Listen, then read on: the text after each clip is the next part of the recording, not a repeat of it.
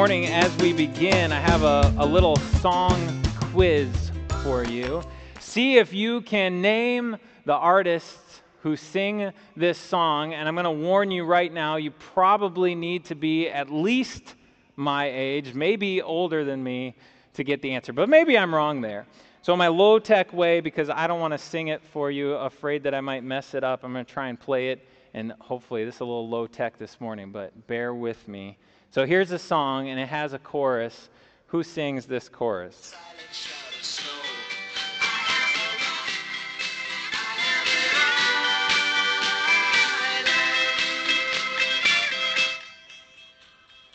You know that? I am a rock, I am an island. It's kind of a catchy chorus. That line of that song, that might be the only line of that song that I actually knew before getting ready for this morning. But it's pretty catchy. Who's got it? Who's singing it?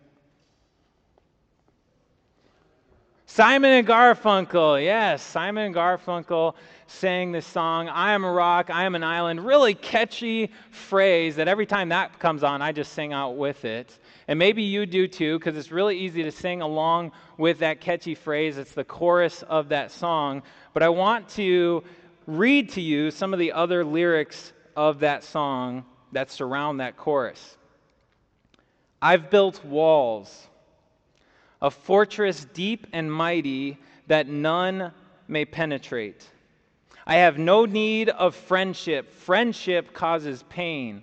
Its laughter and its loving I disdain. I am a rock. I am an island. And so Simon and Garfunkel, they put the subject of that song, the one who's singing it is someone who has pushed aside friendship, pushed aside relationship, pushed aside connection with others, pushed aside laughter and joy, maybe because there's some vulnerability there. But it's pushed that all aside to be a rock, to be an island all on their own. Now, do you ever sing along with that chorus, not just because it's catchy, but because you feel that way? You feel isolated, you feel alone, you feel like you are this rock all by yourself. You're an island separated from others. My dear friends, today I want to tell you that you are not alone. You are never alone. So far in our walk through the Creed, we've really focused on a vertical component. How we relate and how we understand our God, Father, Son, and Holy Spirit. And our God is a relational God.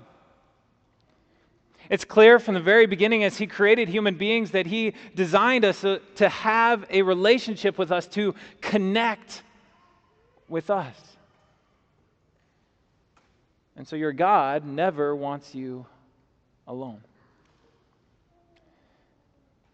In His magnificent, incredible plan, He even sent His own Son, Jesus Christ, to walk among us, to be in our shoes, to serve us with His sacrificial death, and then to assure us of His continued eternal presence among us as He rose from the dead and ascended up into heaven. Last week we heard that He has not abandoned us, He has not orphaned us, but He has promised and sent the Holy Spirit to walk with us every step of the way, to help us, to be right by our side every day of our lives. This vertical component, the relationship we have with our God. But the Creed is also interested in a horizontal component. And that's what we get to today. As we reflect and we realize that if God is so relational, God is so connected, so invested in our lives, and He Himself has redeemed us to be His very own people, then what does God desire for us but to reflect Him and to be relational and connected with one another? God has called us to grow deeply together. Through the work of the Holy Spirit, with the Spirit in our hearts leading us by the gospel of Jesus Christ, He has forged us, He has created us as a part of the holy Christian church, the communion of saints. And when the creed uses those two phrases, it's really speaking about the very same thing, but it's coming at it from two different perspectives. And maybe we'd say that one is the broad, the wide perspective, and then one is a little bit more a narrow and specific perspective. But what the creed helps us to reject today is isolationism. That as a believer, as a Christian, someone redeemed by the blood of Christ, you cannot be an island all on your own. But God forges His people into a community that is deeply connected with one another. And now some of us, right, we're maybe more introverts, and some of us are more extroverts, and so some of us are maybe going to have many, many, many deep connections and deep friendships, and others of us are maybe only going to have a few of those deep connections and relationships. The number is not important. What is important is that we do connect with others. That we are not all on our own, all by ourselves. And that does really push against our culture. Even though we might not think that that would be the case, right? Because we have so many opportunities to be connected with one another. We have so many tools at our disposal that we can be connected. We have cell phones and email and text messaging and Facebook and FaceTime and Instagram and Snapchat and everything else that allows us to instantaneously, easily connect with others. But doesn't it feel like sometimes that connectivity that's so easy for us, it's like 100 miles wide, but it's only a half-inch deep? You know, it's almost as if we are so connected that we're overly connected. And we don't dive into those deeper relationships. It's not that we can't use those tools. They can be incredible tools, and we can use such tools to grow deeply connected with one another. I just don't know that we very often do. You know, we have this connectivity, our 500 Facebook friends. We see all their pictures, but we just really don't know them that well. And so the creed helps us this morning because it provides the symmetry and the clarity to understand that as we think about the holy Christian church, it is both massive, monumental, it is made up of multitudes, and at the very same time, as the communion of saints, it is a place where we can grow deeply connected with one another.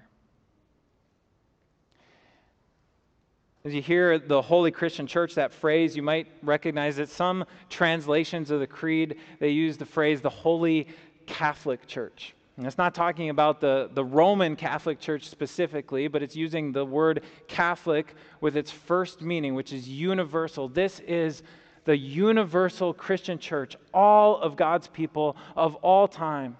That beautiful, incredible picture that we saw in Revelation chapter 7 this morning. People from every tribe, every nation, every language, all over the earth. Past, present, and future.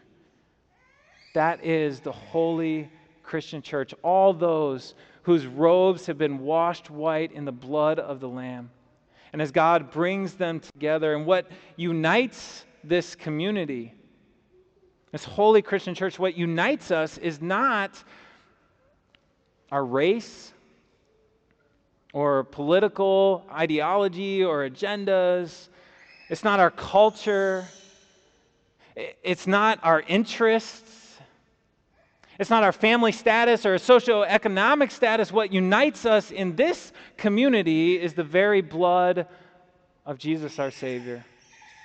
It is the Word of God and the power of the Holy Spirit. That's what unites us in this community. And maybe just look over those words from Revelation 7 again, just marvel at it. I mean, it's beautiful what God has done. God has this incredible family, and He has adopted so many to be His children. Parents, have you ever had that conversation with one another? Like, how many kids can we really handle? Or maybe after church today, just talk with some of our academy staff and ask them how just a couple of days in the classroom with 10, 12, 15, 18, 20, 22 students, how that went. I mean, there's a reason that we cap class sizes. But when it comes to God's family and God's kingdom, there's no cap. God says, no, I want more. Let's keep this going. I want to adopt more and more and more children. I want many, many children in my family. God wants heaven to be incredibly crowded. And it's just a remarkable, beautiful thing. Every tribe, every nation. And the common language that unites us is the language of the gospel, the forgiveness of sins in Jesus Christ. And this grand community, this massive, made of the multitudes community, the Holy Christian Church, it finds expression. It intersects in time and space in local, visible churches and congregations like us, like Divine Savior Siena. And so as we get into God's Word this morning, as we get into the gospel from Mark chapter 12, we're gonna see the picture and paint the picture of what that looks like, what that communion of saints looks like. So in Mark chapter 12, you had this teacher of the law, somebody who was an expert in God's Old Testament scriptures. And he overheard this conversation that Jesus had with some other experts in the Old Testament scriptures, and he could tell that Jesus had some profound wisdom and understanding. And so he asked a question. What's the greatest commandment that God has given us? And Jesus' answer was, love God with everything you have and love your neighbor as yourself. And those are like the two big, bold headings over all the commands of God, right? You know, we like to neatly categorize them and put them in their little compartments and say, here's this law and here's that law and this command from God. But really, they are all connected and all starts with that love for God and then flows into love for my neighbor. And so when I love my neighbor, I'm loving God. And when I love my brothers and sisters in Christ, in the family that is the church, I love God. The applications of that, how it works out in our daily lives, I mean, that is incredibly broad, right? You may know that in another scene, another setting, the follow-up question was, well, who is my neighbor? And Jesus' answer was yes. Like, is that guy over there my neighbor? Yes. What about her over there? Yes. What about that guy back there because I really don't like him? Yes. He's your neighbor too.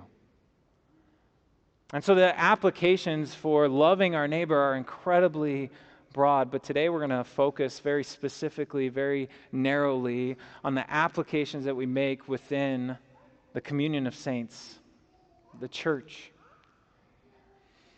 And it helps us to really understand that in the church we have all kinds of opportunities to faithfully carry out these two greatest commandments. It helps us to understand what the church is to be all about. It is to be a place where we connect with God. But that connection to God, it's not solely or primarily about what we bring to God, right? Not as we think about our offerings and our sacrifices of bulls and rams that the teacher of the law talked about, but our offerings and our sacrifices of our praise, our prayers, the gifts that we bring. And to be sure, God is pleased in those things. God is pleased with your praise. He is pleased with the songs that you sing. He is pleased with your generosity as you bring it forth. But first, God connects to you. First, God comes to you through His Word, through baptism, through the Lord's Supper. And He promises and assures you of your forgiveness, that you stand right with God, that you have been washed clean. He shows you His incredible love, and He connects deeply with you. And then that love flowing through you moves you also to connect deeply with one another, to extend that community, that relationship to each other. Being church is not about coming to church. Right? I mean, like, we use that language. We say, I'm going to church, or I went to church.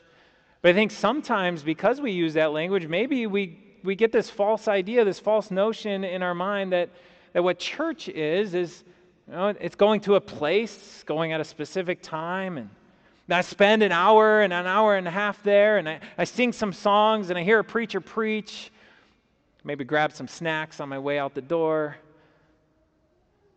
talk with a few people, and then I check out.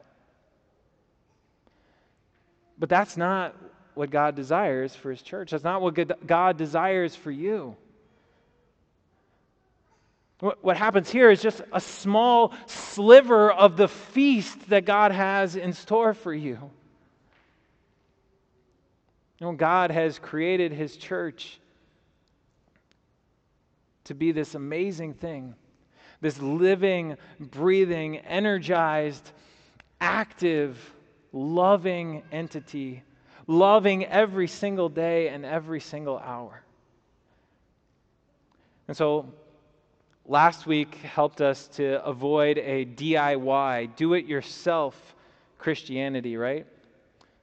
And we also need to avoid an ABY Christianity, all by yourself. And God desires that we be deeply connected in a community that then reflects this holy Christian church to our world. And in verses 32 and 33 of our gospel reading this morning, that teacher of the law, he praised Jesus. He said his answer was a good answer. And in fact, he said to love God with everything you have and to love your neighbor as yourself, it's better than everything else. It's better than all the sacrifices. In other words, he elevated Jesus' answer over the very worship system that God Himself had established. And we want to elevate it too. We want to elevate what the Christian church is above just formal public worship. And just think what that means. Because amazing things happen here. When we gather like we are right now, amazing, wonderful, even miraculous things happen right here. And yet God wants more for His church. He wants more amazing, miraculous, incredible things to be going on all the time in His church as we grow deeply with one another. And so the New Testament really provides a framework for us. There's 59 one another statements in the New Testament. Statements like love one another, help one another, forgive one another, be devoted to one another, confess to one another, do not anger one another, be of the same mind as one another. And so for us to really carry that out rightly, we also have to gain the symmetry to understand that if you know everyone, you probably really don't know anybody. I once heard a pastor, his name was Larry Osborne, and he used this illustration similar to the one I used with the children this morning, right? Those Lego bricks. And they have the little dots on them, and that's how they get connected together. And he said that every single one of us is like a Lego brick, but we only have so many connection points. To connect deeply with other people, to have that real deep, open, honest relationship with another person. And some of us are maybe we only got 4 connection points on our Lego brick. And some of us, maybe we have like 70 or 80. But none of us can connect with everyone. Because to truly, deeply connect with somebody, that means you have to know their histories. You have to know what's different and what's shared. You have to know much about them, and that takes time, and that takes effort, and it takes energy. Now, how are we going to do that here at Divine Savior? What are the things that we are going to do that will help us to build that community with one another, to deeply connect? And we have our fellowship after worship. That's a great opportunity. We can get connected with one another as we join together in Bible studies, another great opportunity. And we have the blessing right now that we are still a relatively small church. But we don't want to stay small. No, because we want heaven to be crowded too. We want our church to be crowded.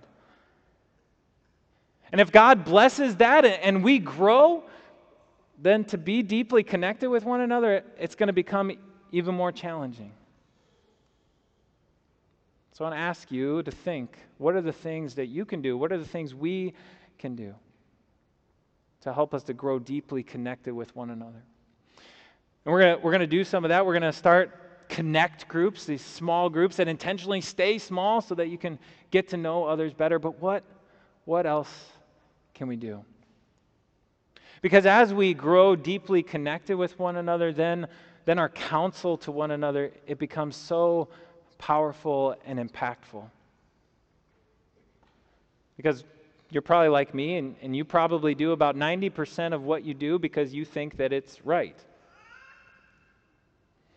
But you know what? You may not be right all the time. In fact, you may not even be right most of the time. But if we can gather with fellow believers, if we can invite their counsel to speak into our hearts, if we can run things by them, if we can talk and we can discuss openly and honestly, because we have that deep connections, it's going to help us. It's going to allow us to build and grow with the wisdom that God Himself gives through that connection. And I struggle with that. Struggle to open up and invite others to speak to me. But God desires that for us. Jesus said to that teacher of the law, He said, "You are not far from the kingdom of God. Rejoice that you are in the kingdom of God."